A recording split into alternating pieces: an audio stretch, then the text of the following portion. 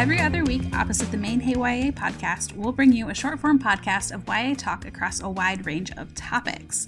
I'm Tirza Price, and for today's episode, I wanted to talk about an issue that is kind of a follow-up to last week's full episode that I did with Erica on indie presses that are putting out really excellent YA.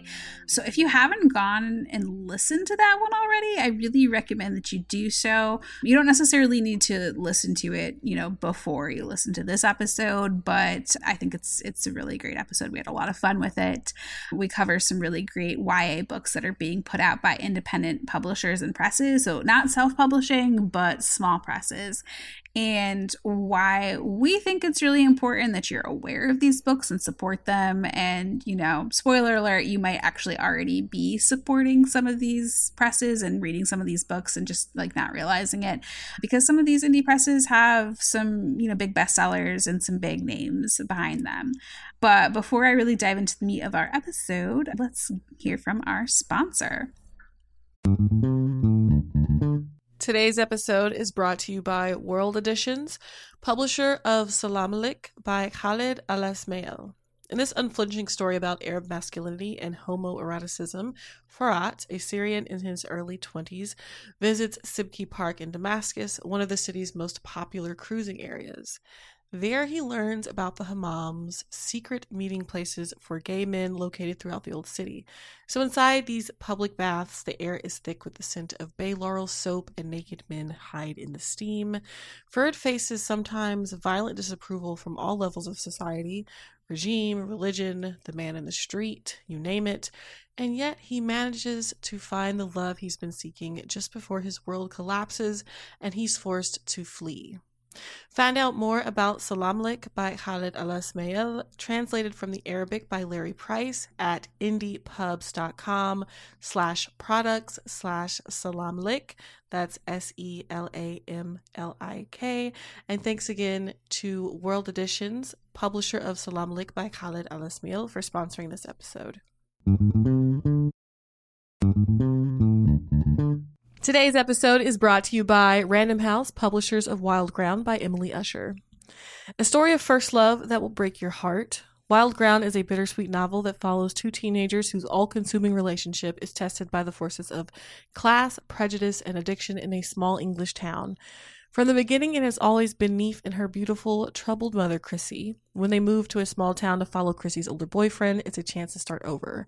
And on the first day in their new home, she meets Danny, and the two form a friendship that gives way to the slow burn of romance as they grow up, desperate to escape the confines of their world and the forces that hold their families hostage, like substance abuse, poverty, and racism. Now, this is perfect for fans of things like Normal People, Euphoria, and Sex Education. It centers working-class women in small-town England. It's steeped in the dialect and lyricism of Northern England. So make sure to check out Wild Ground by Emily Usher. And thanks again to Random House, publishers of Wild Ground by Emily Usher, for sponsoring this episode. All right. So last week we had a lot of fun researching our indie press episode. We, realized that there's a lot more really great independent presses that are putting out amazing YA than I think either of us had fully realized. Once we started making the list, we're like, wow, this is a lot bigger list than we were expecting. And we also talked a bit about how supporting indie presses is really good for the overall health of publishing, and the fact that independent presses are doing some amazing work and they're taking on books and taking chances on books that honestly might not find a home at the larger big five publishers. And these indie presses are putting a lot of focus in promoting and really supporting these books that are a lot of them are being published by marginalized writers. And, frankly, a lot of those books might not get that sort of same attention at a larger big five publisher. So that's kind of all of the reasons why we think indie presses are great. But then the opposite end of that is that it's 2023 and it's 2023. Book banners are out in full force. So indie presses are really feeling the brunt of that, I think, even more so than the big five publishers. I think there's this really common idea, and it is kind of a misconception, although not entirely, that if a book is banned, then, oh, well, that'll just make people even more curious about it, and kids will want to read it even more, which is all true, but then like also more people will buy it.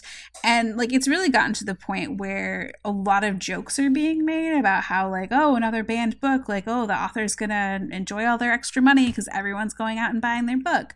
But like here's the thing, book banning only results in an increase in sales if people know it's happening, and if they're like already sort of motivated, or like the media is motivating them to buy it on a large scale. So like this is just one example, but like when the graphic memoir Mouse by Art Spiegelman was banned in Tennessee last year or the year before, I think it was last year though, it caused like this huge public outcry because of like the timing of like the banning announcement, and it resulted in the book just like literally flying off the shelves. And I think it took reprints like weeks to catch up with that demand. So like that is an example of, yeah, banning a book does manufacture this demand for it, and people buy it, and that makes a lot of money for the author and for the publisher. But if a book is just being quietly pulled from library shelves in a small town and nobody knows that it's happening, then people aren't going to go run out and buy like 5 copies of the book. And then you like take that situation and you multiply that by like 100 or 1,000 or even 10,000, because that's exactly what's happening. Is like many books around all over the country are just quietly being pulled from shelves, and then like there's no sales there. So I actually found this really great article from The Atlantic, and I'm dropping it in the show notes, and it actually talks about book banning doesn't always equate to massive sales without a media blitz. And right now, I think we are so overwhelmed by how many books are being challenged. It's become so commonplace. Like, I know that I have a hard time keeping track of all of the books that are being banned. So like, that's actually eating into people's sales, and it's eating into like authors' profits and publishers' profits.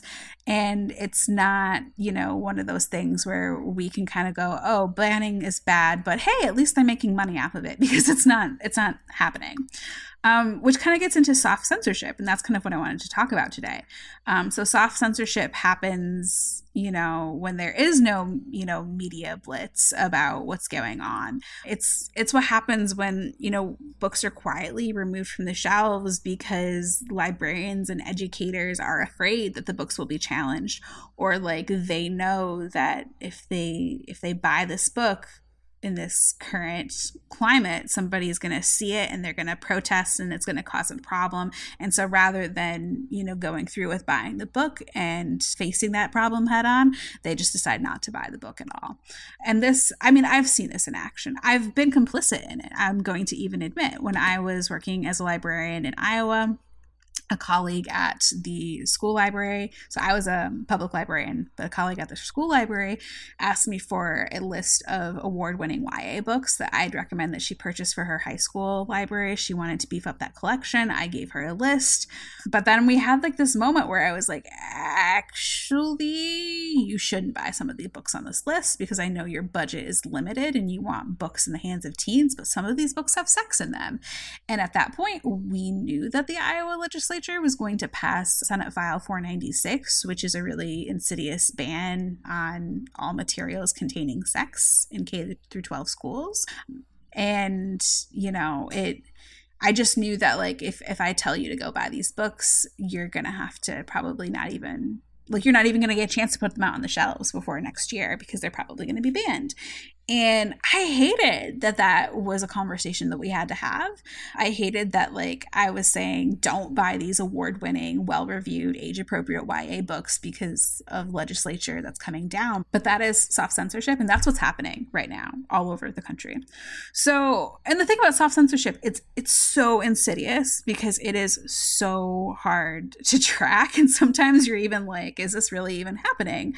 Because I've even wondered myself, like, are the sales for my newest book just low because inflation is high and the economy sucks, and it's a third book in a series, and it seems like everybody I know is just like their money is tight? Or are the sales low because this is like my first book with a queer character? I don't know. I will never know. But these are questions that I can guarantee you that publishers and authors are facing right now. So, to bring this kind of back around to last week's episode, one thing that we do know for sure is that the publisher, Living Querido, is definitely feeling the pinch of soft censorship. So, while researching for our last episode, I stumbled upon their 100K book challenge, which they launched earlier this spring. And the essence of this book challenge is that they are feeling like the pinch of loss of book sales, loss of revenue.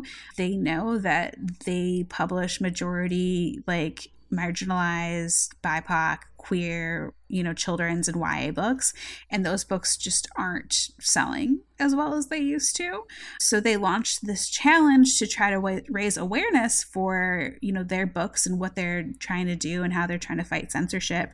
And they wanted to try and sell 100,000 books over the summer. So technically this challenge did wrap up on September 1st. And I'm just really sorry I didn't see it earlier. I don't know if it just got buried in my news feeds, if the algorithm wasn't working for me, if I wasn't paying attention. I've had a really busy summer, but I really do hope that others paid attention and that, this campaign didn't just kind of fall into the wayside.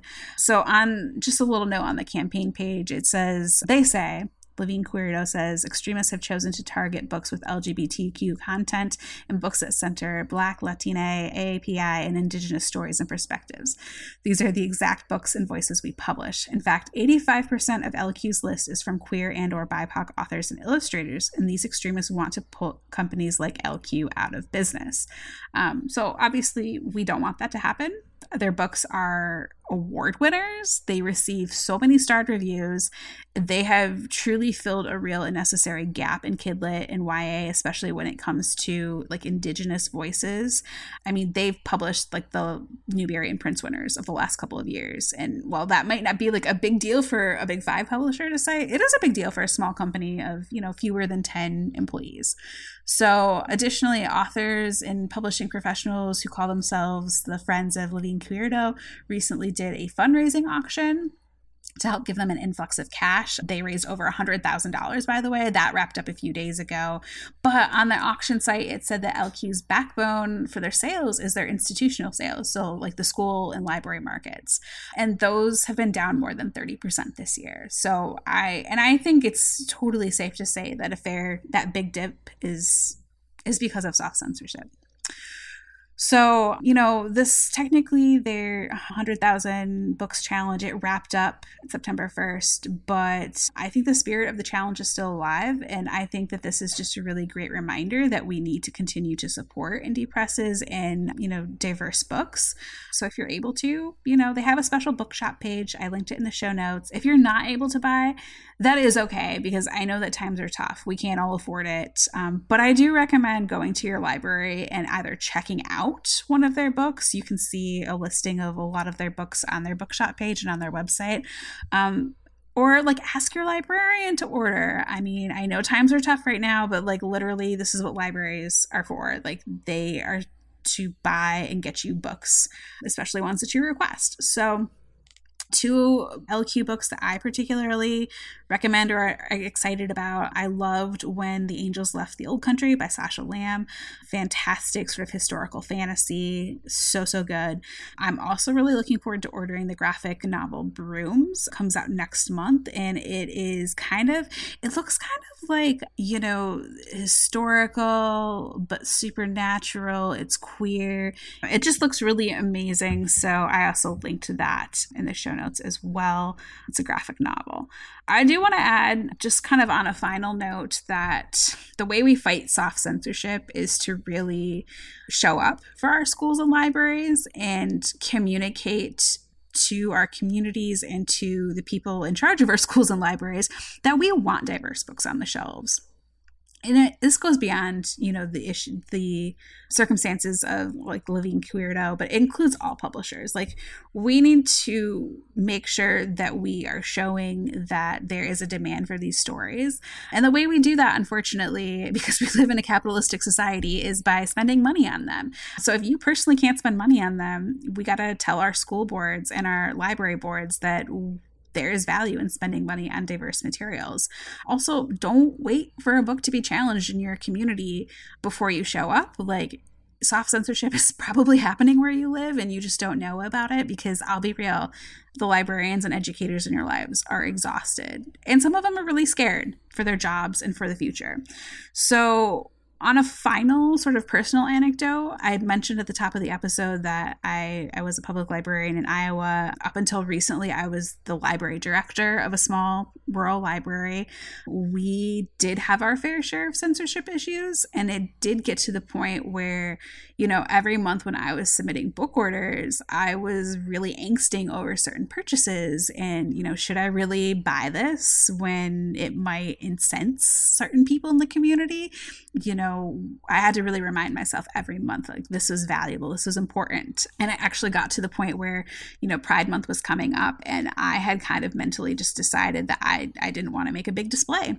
And that's a big deal for me because I love Pride, but I was just so downtrodden. I was so scared. I just didn't want to deal with it. And one of my staff members came to me and was like, I really think we need to do this. Like, can I take it on? And I was like, you know what? Yes, I will support you. Thank you for reminding me why this is important. And we did one. And I was so happy that we did, because throughout the month, I, didn't have a lot of people come up to me and thank me for the display, but I had like 2 people say something to me. And I saw people check out those books. And that made a big impact on me personally. And it wasn't about the praise. It's not that I need to be thanked for everything, I do in a community, or I need to be thanked for doing my job. But I think that in a time where, I was personally being targeted, and I know a lot of librarians are, this job is very hard. Hearing from the community and seeing that a display of diverse books is actually getting looked at and picked up and checked out, it really gave me a lot. That oomph I needed to keep going and help me keep my chin up, knowing that, look, there's proof that I am serving the community. So if you can't support banned books financially, please be that person in your local library or your school. Show up to those libraries and give the librarians the encouragement they need. Tell them that, you've got their backs, check out their books, and just support them in that way. All right, so that is really all I have for you today. Thank you so much to today's sponsor for making the show possible, and thank you for listening. You can follow me on Instagram. I hang out at Tears of Price, and thank you so much also to our audio editor, Jen Zink, who makes this episode sound great. We appreciate you, and Erica and I will be back again next week for the main podcast. But until then, happy reading.